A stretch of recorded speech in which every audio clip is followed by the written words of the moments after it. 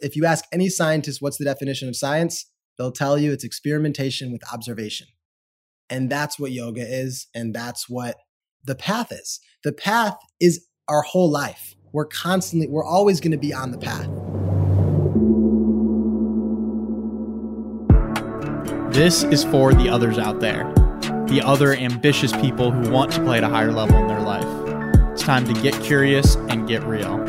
Join me, and together, let's find the others.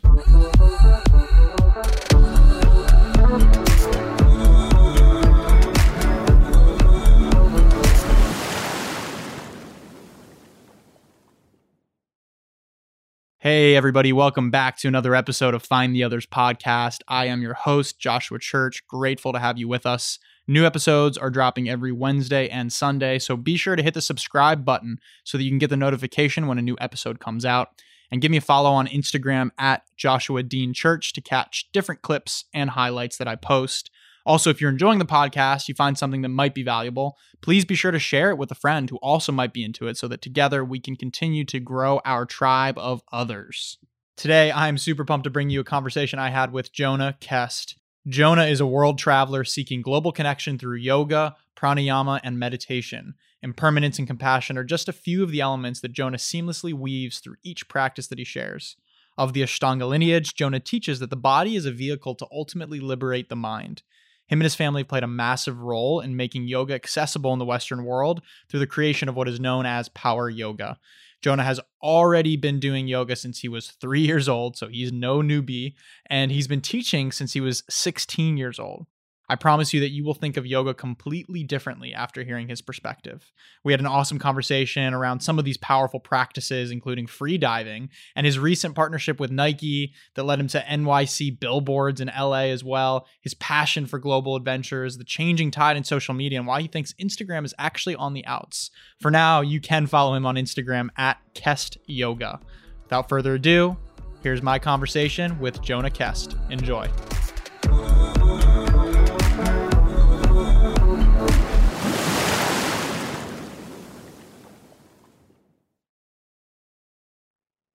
Jonah, hey brother, it's so great to see you, man. Great to see you, brother. Thanks for having me on the show. Oh man, super excited for this conversation. It's been a long time coming. I finally was able to track you down across the globe, and it looks like you're back home, back in Michigan. Yes, sir. I'm back home for a little bit, just getting grounded. Trying to get a strong start for the new year. But yeah, man, I'm glad we got to connect. I'm stoked to see you doing this and sharing so much wisdom and creating impact through your platform. It's very inspiring. I've wanted to do this for years. Thank you, brother. Thank you. Yeah, well, maybe this is the beginning for you of a little podcast series as well. I definitely caught the bug. It's a cool way, as we were talking about earlier, but your whole life changes from one conversation, has a potential to at least. And it's just such a cool way in today's day and age that there's so many different ways to share those conversations with people and share those messages. And that's something that you do also, sharing your messages in your own ways, whether it's through yoga, whether it's through your music, whether it's through different reflections. So it's a pretty cool day and age we live in, don't you think? Definitely. I think that there's so many different vehicles to share inspiration from, and a podcast is one of them. And I was just telling my friend this the other day. I think a podcast, in a sense, at least the person who starts it, almost comes from a selfish place. And if you think about it, it's like you're getting so much out of the podcast as an interviewer. And that's one of the reasons that I'd love to interview others, is because you just soak up everything and it creates that sacred space in order to exchange. And you're doing it beautifully. Totally. Thank you, brother. Yeah, and that's honestly the intention for myself with doing this. It's like I love having these conversations. I love being real with people, having these conversations. I mean, back in the Santa Monica days when we'd sit around, drink tea, and like dive in past the deep end, into the deep end, past the shallow waters, and it's always something that's filled me up. And then there was just too many damn conversations that I had where I was like, dang, like we weren't recording this. I wish we recorded this conversation because I knew there was some gold in there and there was some value that I think other people could get. So here we are recording the conversations. There we go. Let's do it, man. Dude, I just wanted to say I'm stoked to see. I saw on your Instagram the other day a billboard in New York City that you were on doing some yoga? Was that through Nike? Tell me about that. That was so cool to see, man. Dude, I don't even know where to begin, man. But yeah, it almost, I still have to pinch myself because my wildest dreams are coming true. You know, I've been doing yoga since I was the age of 2. I didn't mean to rhyme there. You know, and I've been an athlete my whole life, and I've always been a huge fan of Nike. And I was a basketball player, so I've owned almost every single model of Nike shoes that have probably ever come out. So to see Nike, you know, not just a company, but this company that's integrated in culture, embrace yoga in such a big way. At first, I was just shocked. And then to bring me on board felt like such an amazing opportunity, because now I have this potential to use this company, the Swoosh, that literally is goes beyond languages, to share this ancient practice in a modern way. So I'm just stoked, man, because it's just the beginning. And that kind of really just enveloped everything that I've been working on the last 5 years. You've known me, and kind of just said, boom, here you go. You have it. This is your platform now. Now do something with it. Totally. I mean, I remember when it was we've known each other for 5 years probably. And it was an actual dream of yours 5 years ago, real talk, right? You were just like, man, if I could work with a company like Nike, if I could be an ambassador for someone like Nike, I could just give me that platform to spread this, to take this mainstream. And dude, shout out to that. That's big time. Thank you, man. Thank you for honoring that. And I'm really excited to see what's to come from it. Yeah. So take me through that. Actually, I'm curious. So Nike decided they wanted to create a yoga line, or yoga for men in particular. What's the deal there? And how did you actually get into touch with them? And how did it lead to this? I mean, massive billboard. You guys got to check it out. Massive video billboard of you doing yoga training. It was so cool. Yeah, it was in LA and New York. And then they used a clip of me doing yoga in the global commercial that they aired on all the NBA basketball games. But the way it kind of worked out is Nike started kind of tapping into yoga. They were actually very late to the game. I mean, look at companies like Lululemon right. and Alo. I think Nike is so big in their major sports that they didn't really ever see yoga as something they could, penetrate.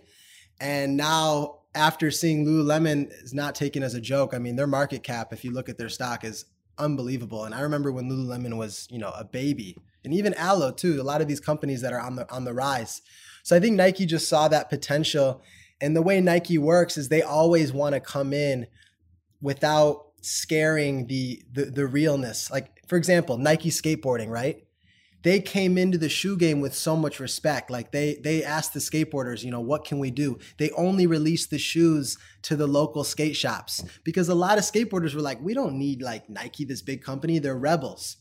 So Nike wanted to come into yoga in an authentic way. And I think by them, coming in slow really helped that. And I think there's still a lot of work to be done. But essentially, I got connected through them through a friend that worked at Nike. He gave me an interview. He gave me a shot. And they saw everything I was doing, how I was mixing sport and yoga. And I think Nike resonated with that because they want to be authentic. And they didn't want to come into it too granola. They wanted to have that edge and that sport mentality, around yoga, where it's yoga's a tool to help you better your performance versus yoga's the end all be all exercise, which I love, because I've been telling people that for years. If you're a swimmer or a boxer or a basketball player, do yoga. It will make you better mentally, physically, emotionally. It will give you that edge. Yeah, I love that. What are some of the ways that it gives you the edge, would you say?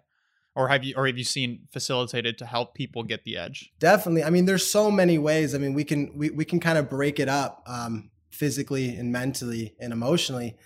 Physically, and let's just kind of speak to maybe basketball, because that's something that's, that I played growing up, and I had less injuries. There's a quote that my father always shares. He said, strength without flexibility leaves you with rigidity. Rigidity, if you don't know what that is, it's tightness, it's dis-ease, it's friction.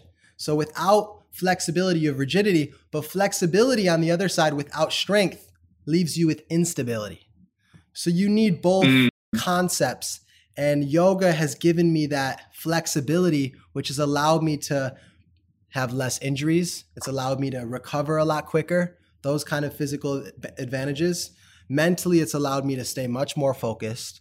You know, I had ADD growing up like every other male teenager, which is this whole thing we don't need to get into, but you know, Yeah. yoga and meditation strengthen your focus. I always say meditation acts like natural ADD. Keeps you in flow state, gets you more in touch with your body so you can react in a quicker way. Emotionally, you're less reactive. So you're less worried about the crowd. You're less worried about, you know, what the other people on the other team are doing, how your coach is perceiving you. You're very emotionally solid.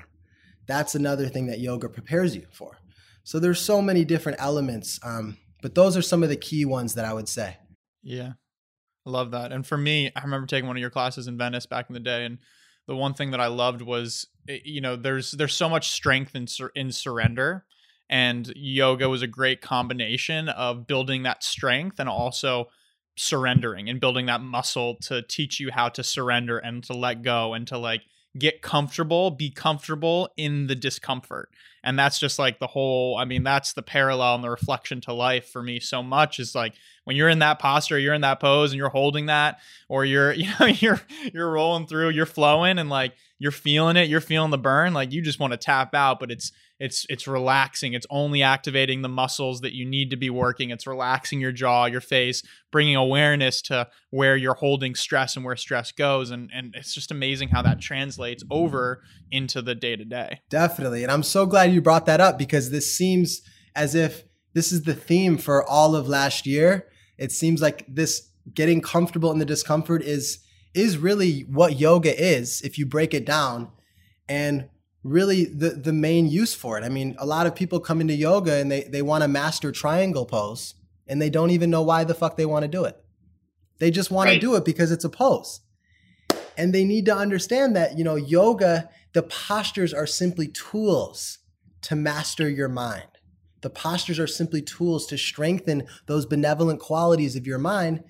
And they're there to ultimately free you from those things. So that's the kind of thing that differentiated my practice growing up is I did climb down that posture ladder per se, or climb up the posture ladder where I tried to master every pose. And I thought that I was, and not to say there's anything wrong with that. I think that there's a great component to physically challenging yourself, but ultimately you need to have a deeper purpose behind what you're doing. And the fact that you understood that so early in your practice is huge, because then it completely flips the perspective upside down of what you're actually trying to get out of it. Absolutely. So good. So, I mean, it's fair to say that you are an experienced yogi. You've been doing it since you were 2 years old. Tell me a little bit more about, because I think that you've got a very unique, interesting, dynamic family upbringing from, you know, starting yoga at that age, and your family's role in yoga as we know it today, really in the Western world. Like, can you share a little bit more about that background? Yeah, I'll touch on that for sure. I mean, as far as experience goes, I guess I have 23 years of experience now, because I've been practicing since I was 2, whether I knew it or not. And I've been teaching since I was 17. I dropped out of college and pursued yoga. I took my father's teacher training in high school and then kind of slowly brought it into college, realized college wasn't for me, dropped out, moved to LA, and lived with my Uncle Brian in his back shed in Venice, California, and taught at his donation studio, where shortly after, I believe I met you. That's right. But my father and my uncle, Johnny Kest is my father, my uncle Brian Kest, they are, I would consider, pioneers in the yoga world. Their father introduced them to yoga at the ages of 12 and 15. And he took them to India when they were kids. And that's where they were first introduced. And then they lived in Hawaii and they were forced to, you know, have a daily practice. There was no choice. My grandfather was a very, very radical guy. He's been eating tofu since the 70s, you know, when nobody knew what tofu was. So he definitely was out there, if you would like. And yeah, they've definitely kind of, I feel a lot of gratitude for them, because they paved the way for so many people to practice yoga now. And how else would I say it? You know, my father kind of stuck local in the community and then kind of branched out through Lifetime Fitness, almost 10 years ago. And then my uncle Brian kind of moved to LA and got the exposure in LA and was able to access, a lot of famous actors and actresses and give them privates, and power yoga, which he coined the term, started to gain some traction. And that's how he kind of, expanded was in LA. He took that kind of route. Very cool. Yeah. And what kind of, because it seems like there was an incredible foundation laid for you.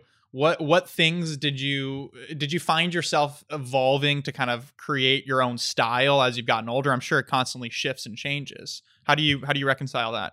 Yeah, I definitely, copied my dad for most of my life. I mean, at least for the teaching aspect, I almost feel like the Kobe Bryant that, literally copied Michael Jordan, like play for play, but then eventually kind of became his own. And it's really all I knew. So I don't even know if it was copying. I think it's natural for a kid to copy their parents, whether it's subconscious or conscious. So I spent, the first 3 years really just studying what my uncle and father were doing, because I saw not only did it work for me, and I only shared things that directly, influenced me. If they didn't resonate with me or didn't touch me in a certain way, I didn't share it, because then it would come off as inauthentic. And I think that's something that all the listeners could take away is, if you're listening to a podcast and something rings really true with you, share it. Go tell somebody about it. Try it, practice it. But if it's just something that you're repeating because you think it's going to get a reaction out of someone and you think it sounds impressive, then maybe, sit with it a little longer. And that's what I did. So I kind of took the best parts, I would say, of all my teachers and am cultivating it in my own practice. And I like to call it the remix. Not to get too long-winded, but I think everything is a remix and nothing is original. And that's kind of where I'm at. Tell me more about that. I was introduced to this TED Talk like 2 or 3 years ago, where this guy basically, says everything's a remix.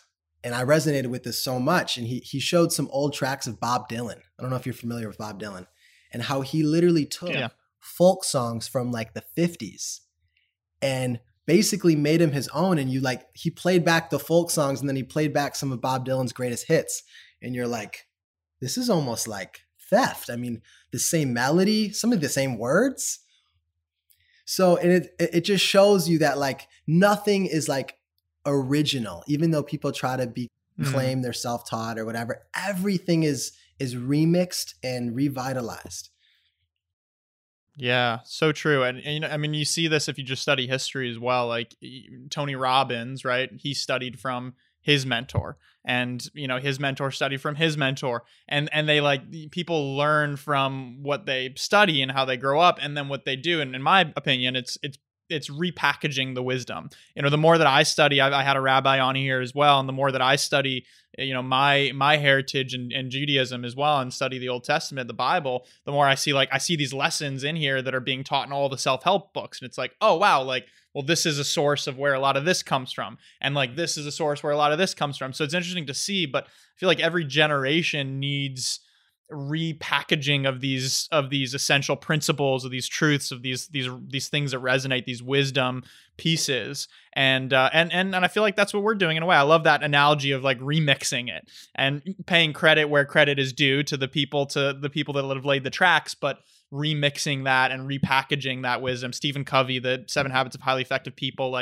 it's all just every generation, it seems to just have people repackage it, and really it's translate it into language that resonates, into stories and language that resonates with the day and age and the times. So well said, bro. So well said. I love that repackaging. And that's what we're, like you said, we're doing. We're taking this ancient wisdom that, a lot of people aren't going to go, into the Himalayas and find the scriptures in the caves. They're just, so basically, you're doing a service to others if you can take these complex old teachings that were written in a book 5,000 years ago, and you can bring them to light in a simple yet effective, creative way. And that's through content, through podcasts, through photographs, whatever your medium is.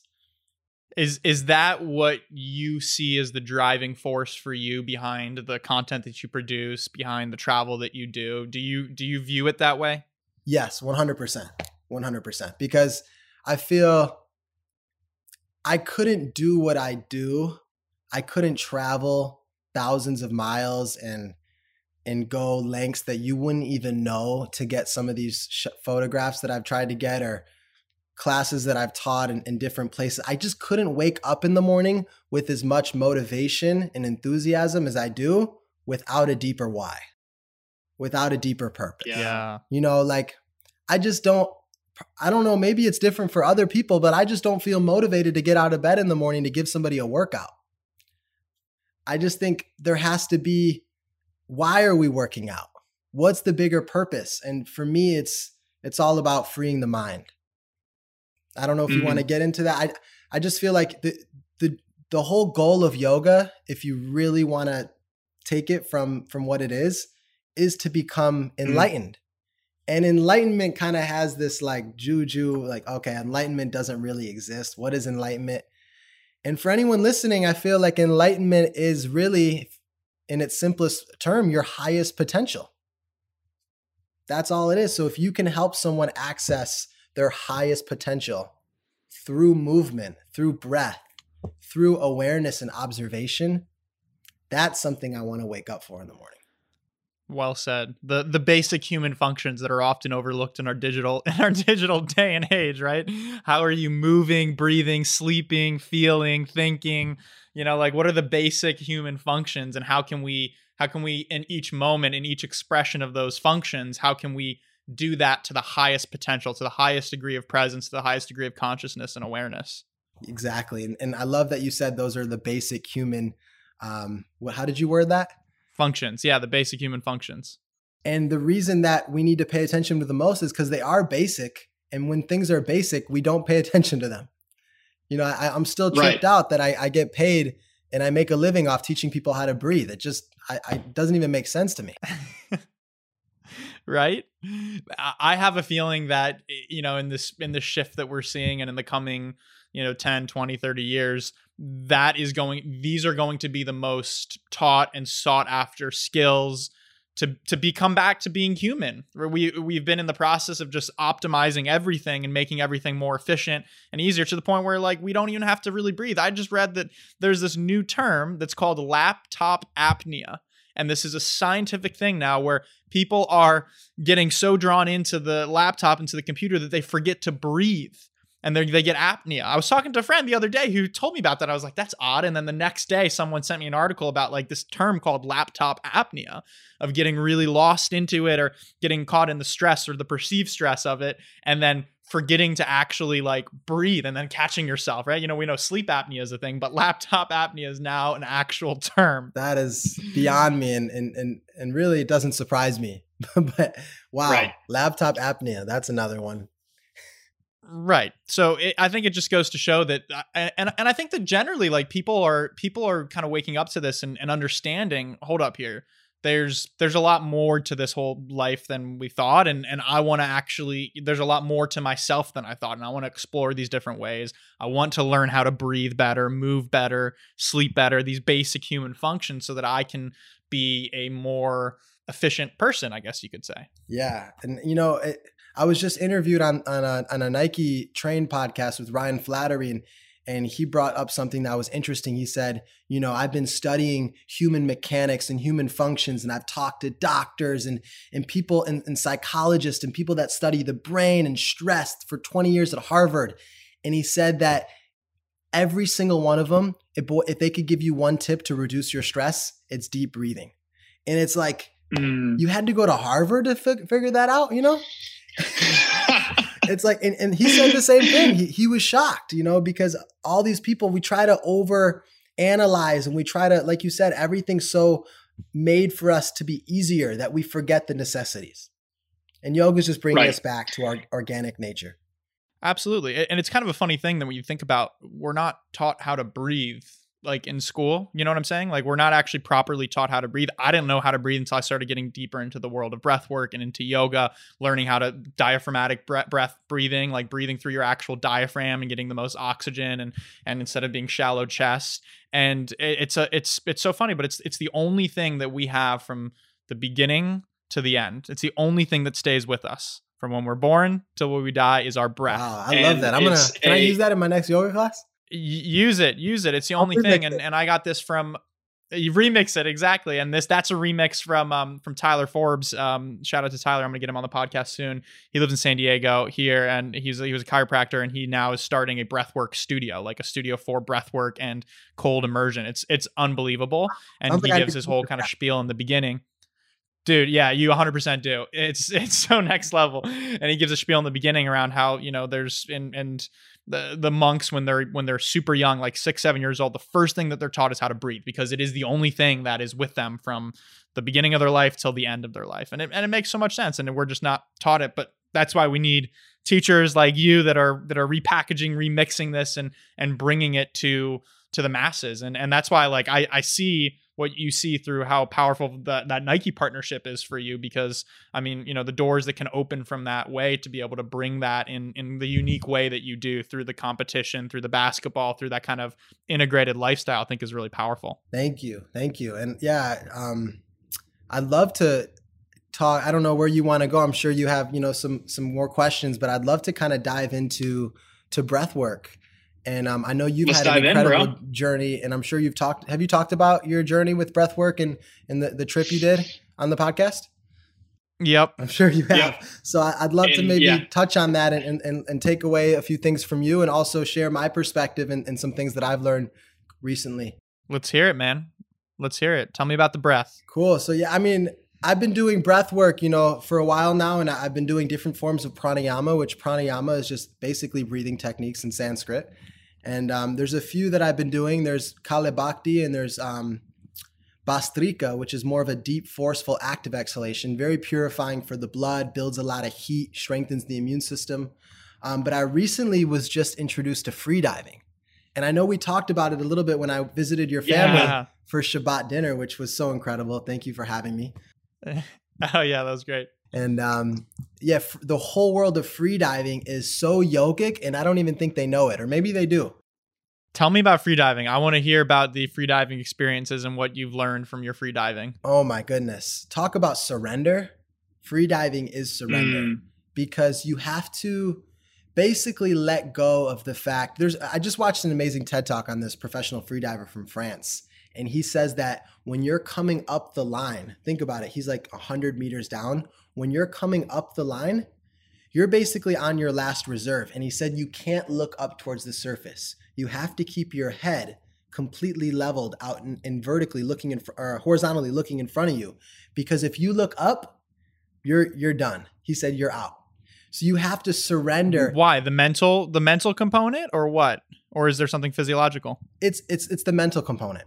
You'll see the surface and you'll try to get there faster, and you'll wear yourself out. You have to just remain present and completely in surrender, and know that the ocean is way more powerful than you. Because if you don't surrender, he said your lungs will just collapse at that level of freediving because of the pressure. Right. He almost described it like there's like two walls just pressing in against you. That's how deep the pressure gets when you're like, 30 meters, 100 meters down the surface. And he says, if you don't literally, physically, everything surrender, you'll literally just be crushed. So you have to almost soften. And I thought that was such a cool concept. But anyways, I've been experimenting. I'm not doing 100 meters. I've been doing some caves in Tulum, and I had a few workshops in Costa Rica with this master freediver, and he taught me how to, soften the diaphragm and how to hold more oxygen, and this technique called carping, where you inhale through the mouth. And then once you have a full breath, you go, you have even more air. Interesting. You empty it all out. This is called Baya Kumbhaka, exhale retention. So it's actually a yogic term. You empty all the air out. So now you're on no oxygen. And the carbon dioxide gets into your blood much quicker and then brings you to that edge so you can practice working with contractions. And contractions are what happens when you have no oxygen left in your body. You almost get this pulse in your sternum. It feels like the beginning of drowning, right? Essentially, yeah. But freedivers are masterful because they know how to work with it.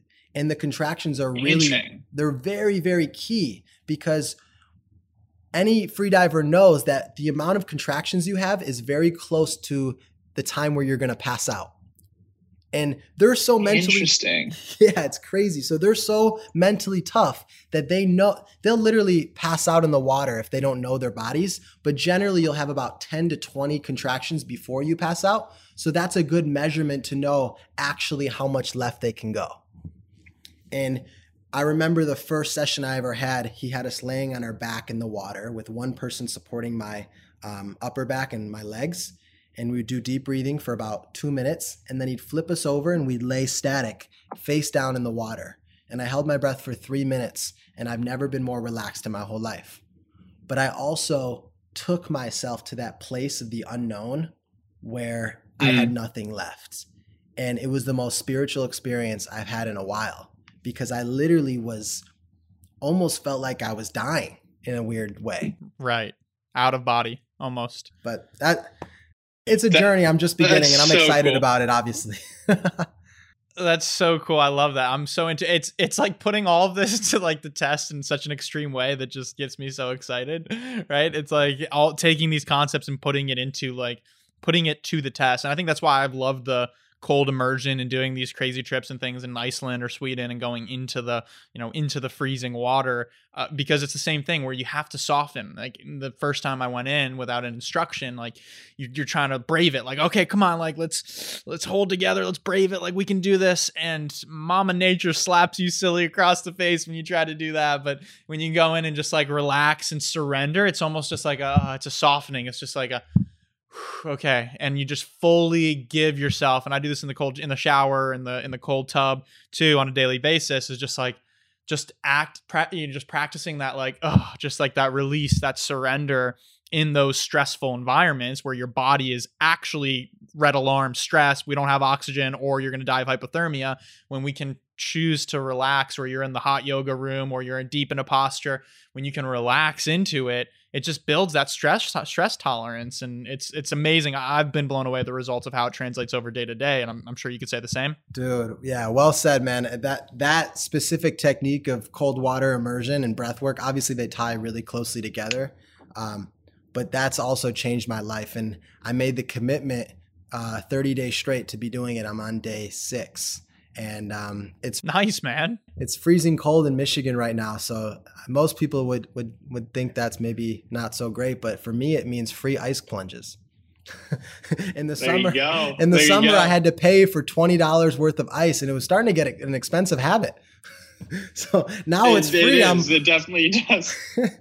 And the place I'm staying has a sauna right now, so I'm able to like go back and forth. And if you're wanting to try a cold plunge at home, if you're staying in the tub for, if it's under 40 degrees and you're in there for more than 5 minutes, don't expect a hot shower to warm you up. So it is really nice to have a sauna to like keep you kind of leveled for sure.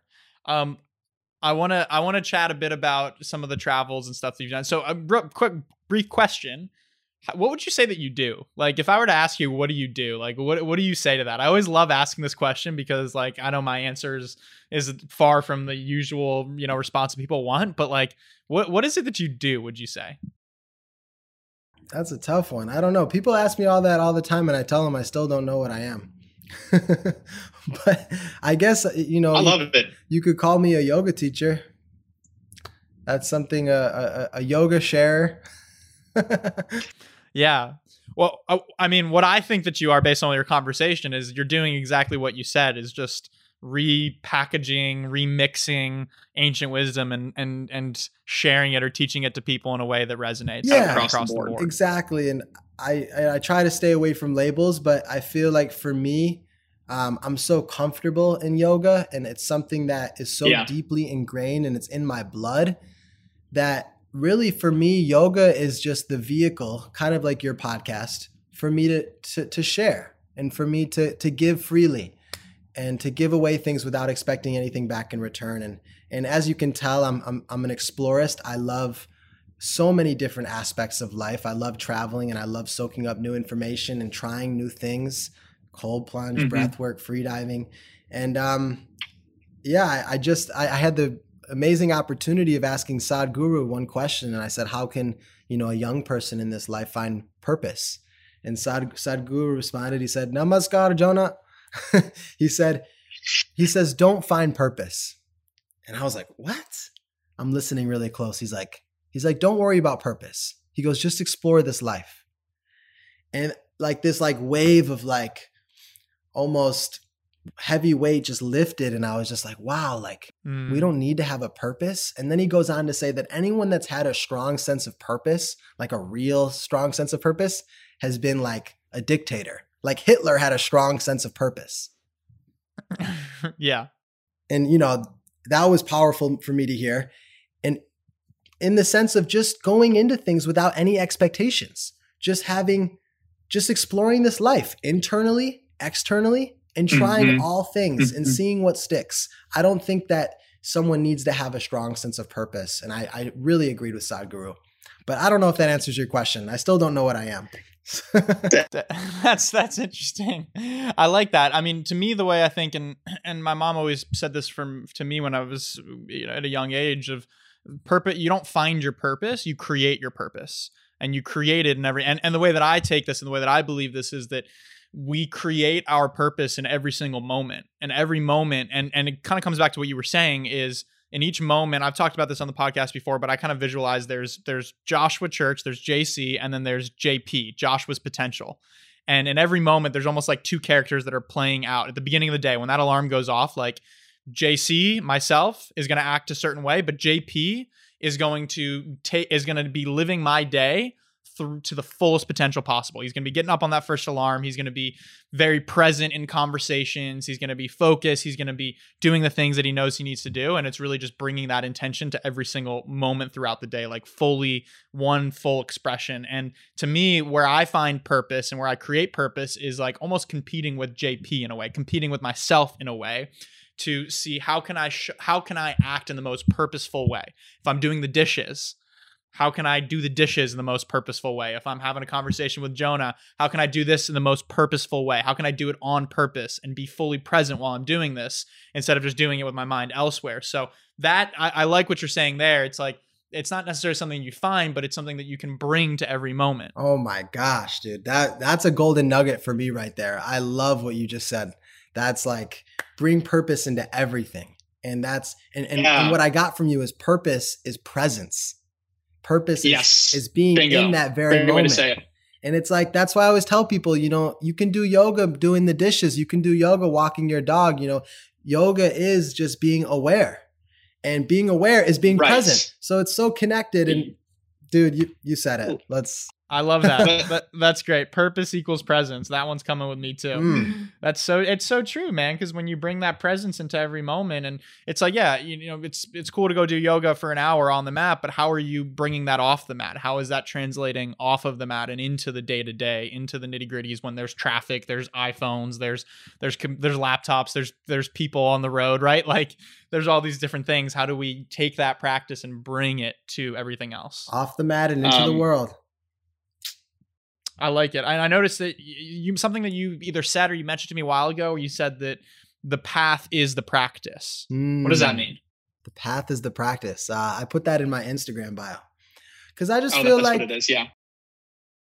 The whole practice, you know, people think of a yoga practice as the one thing they do. You know, they go into a studio and they roll out their mat and they do a yoga practice, but really, what a yoga class is, and let me know if I make sense. You can ask me questions. I'm kind of like still rewording this in my mind.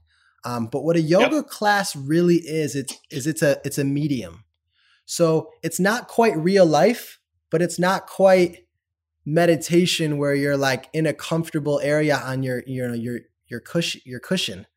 But it's like that in between where you can practice all those qualities of equanimity. You can practice awareness, all those benevolent qualities, focus, concentration, patience, generosity, presence. You can practice all those things in a controlled environment where you have an instructor, there's other like-minded, beautiful people around you, but it's not quite real life.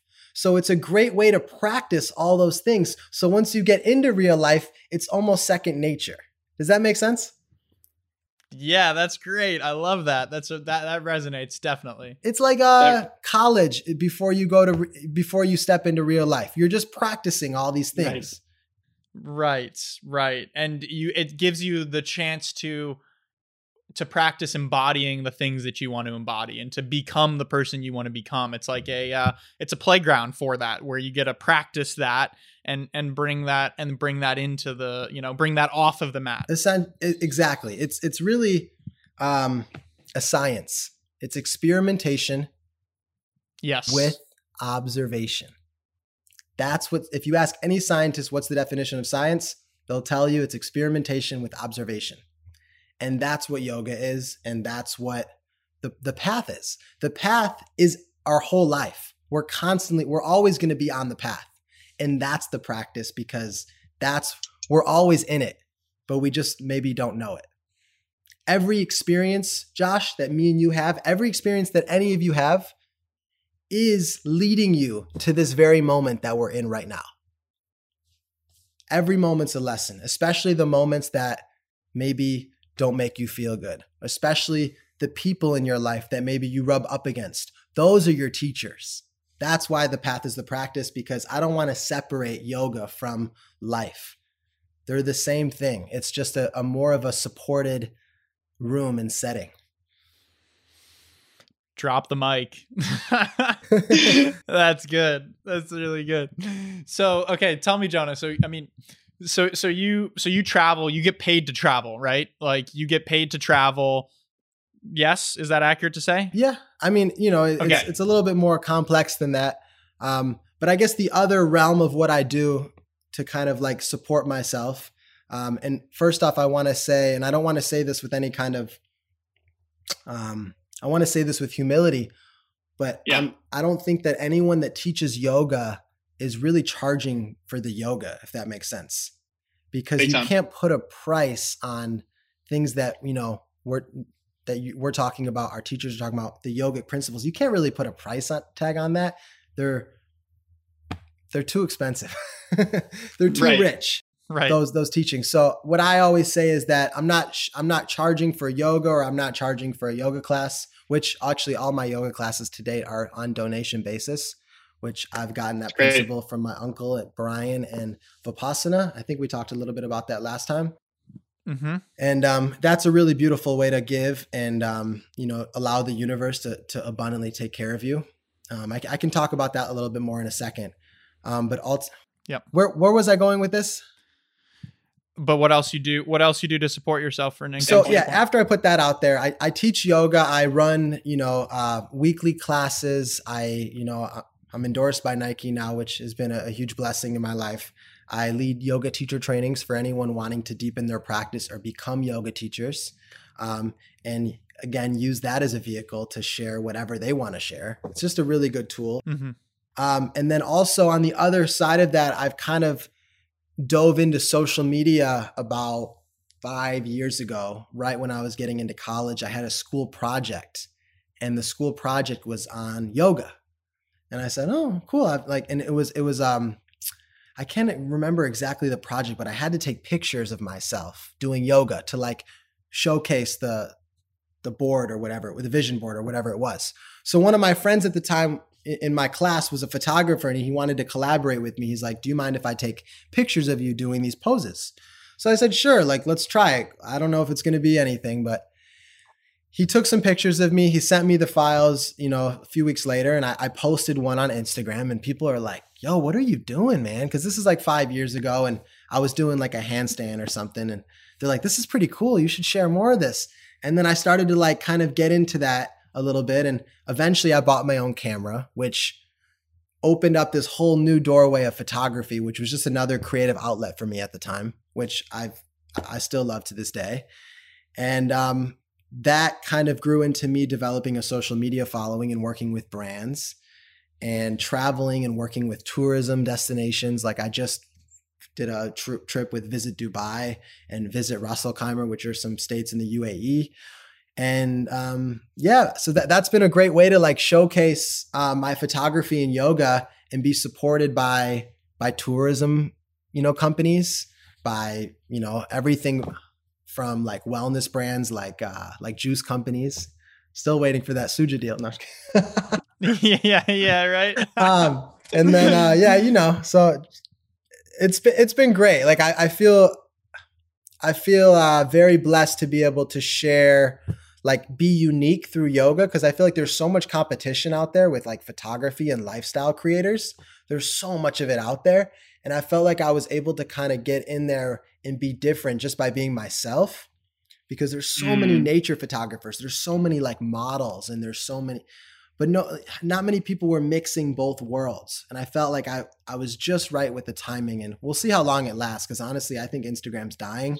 So I'm trying to like figure out a way to like see what's next. I mean, I just joined Clubhouse. I mean, I'm getting pretty desperate at this point.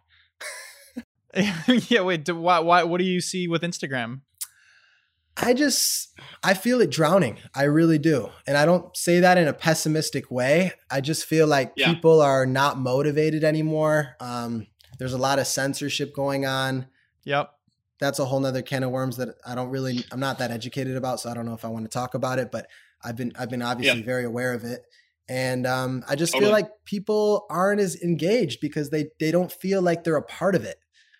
They don't feel like they're a part of the recipe. And not to get too off topic, but I just listened to another seminar by my great friend Sunil Gupta, and he wrote a book called Backable, which I got to get you a copy, man. This is just one of the best books. And the book's all about finding your purpose, your dharma, which is the yogi's word for purpose, but it's also about being backable. So like, how can you be the most backable person in the sense of like someone investing into you? But not even just monetarily, but emotionally. And he gives a variety of examples, everywhere from he had lunch with Tim Ferriss and gave this amazing example. But this one example was with the baker, Martha, was it Martha Stewart? No. What's the baker? Betty Crocker. Betty Crocker. Yep. And he said that Betty Crocker in the 1950s released this cake mix. People are probably like, what the hell is he talking about? All right, it's all going to come together. So she released this cake mix in the 1950s. It was the first cake mix, and she wanted to get it to every household in America, but it just would not sell. And the cake mix was just cake mix, and all you had to do was add water. It was genius. No one's ever thought of it before, but it just would not sell. Like literally, no one would take it off the shelves, or people wouldn't rebuy it. So they took it to a psychologist, and the psychologist said, I want you to remake this cake mix, but I want you to take out one more ingredient. So she took out the egg replacement in there, and she said, now when you get the box, I want you to crack an egg and then add the water. And it sold millions.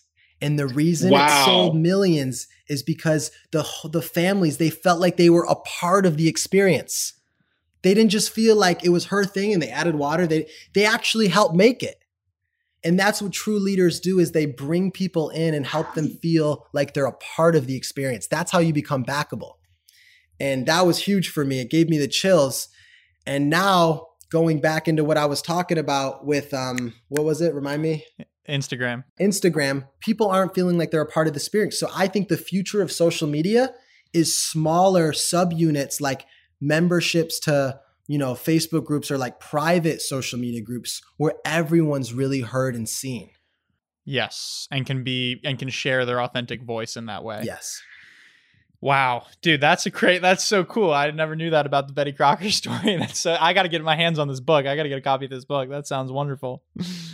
Well, that's interesting. I read a study the other day. So, I think that it's interesting, the whole world of social media influencers, right? And you're technically, I guess you would be considered a social media influencer. I think that you really bring an authentic way of doing it. And it was almost a byproduct of you sharing what you genuinely felt called to share. Would you agree with that? Of course. And which I think is great. And you can feel that authentically. Like, you can't really fake that authenticity in the way. And you can feel that in what you're doing, that like, hey, this is someone who is caring about their craft and has built a following that way. But I just saw the study that they surveyed young Americans and, teenage kids to, early 20s, I think. And they asked the question, what do you want to be when you grow up? 86% of them said a vlogger or social media influencer, which is really, really, really interesting. I was curious to get your take on that. Wow. I mean, it is, if you see it, it looks like the dream job, and, it is an incredible job, but it definitely has its own challenges. And I think that, people think they glamorize entrepreneurship because there is a sense of freedom. There's a sense of not having to report to anyone or, having to work 9 to 5. There is a glamour to it, but also there's a immense hustle that people don't see, and that, like you have, like a lot of our friends have, that you just have to go out there and get it. And it's a different kind of mentality. And I'm still working on it, but like you have to really create opportunities for yourself. But then again, I mean, especially with technology and the way kids are growing up, my little sister's 12 years old and, she's all over TikTok and all she's seeing is these famous TikTokers. And of course, that's all they see. They're going to want to be what they see. And there's nothing wrong with that. I just think that it's not everybody can do that. Yeah. It almost feels like getting the cart before the horse, right? It almost feels like the backwards approach. It's like, go pursue something or find something that you feel genuinely called and passionate about sharing. And the byproduct of that may or may not be garnering some sort of influence or some ability to earn an income from doing it that way. Right. But it's a really interesting conversation. And this is an entrepreneur as well. Like, how many days, Jonah, how many days are there where you just like wish that you just could have someone tell you what to do and, just check the boxes. And then when the day's over, you close the computer and you're good. You got a guaranteed salary coming in.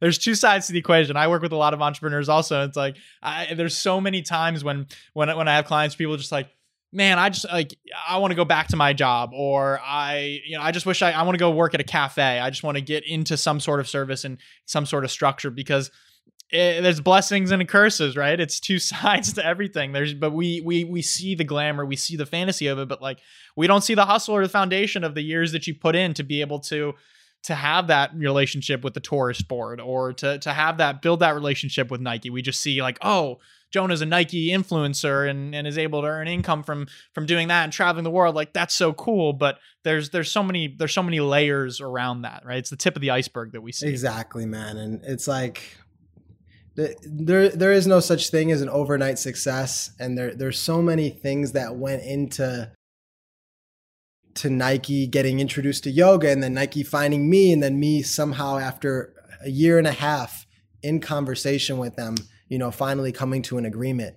And, being an entrepreneur, man, is tough because like I'm pretty open about finances, but like I've had months where I literally lost money.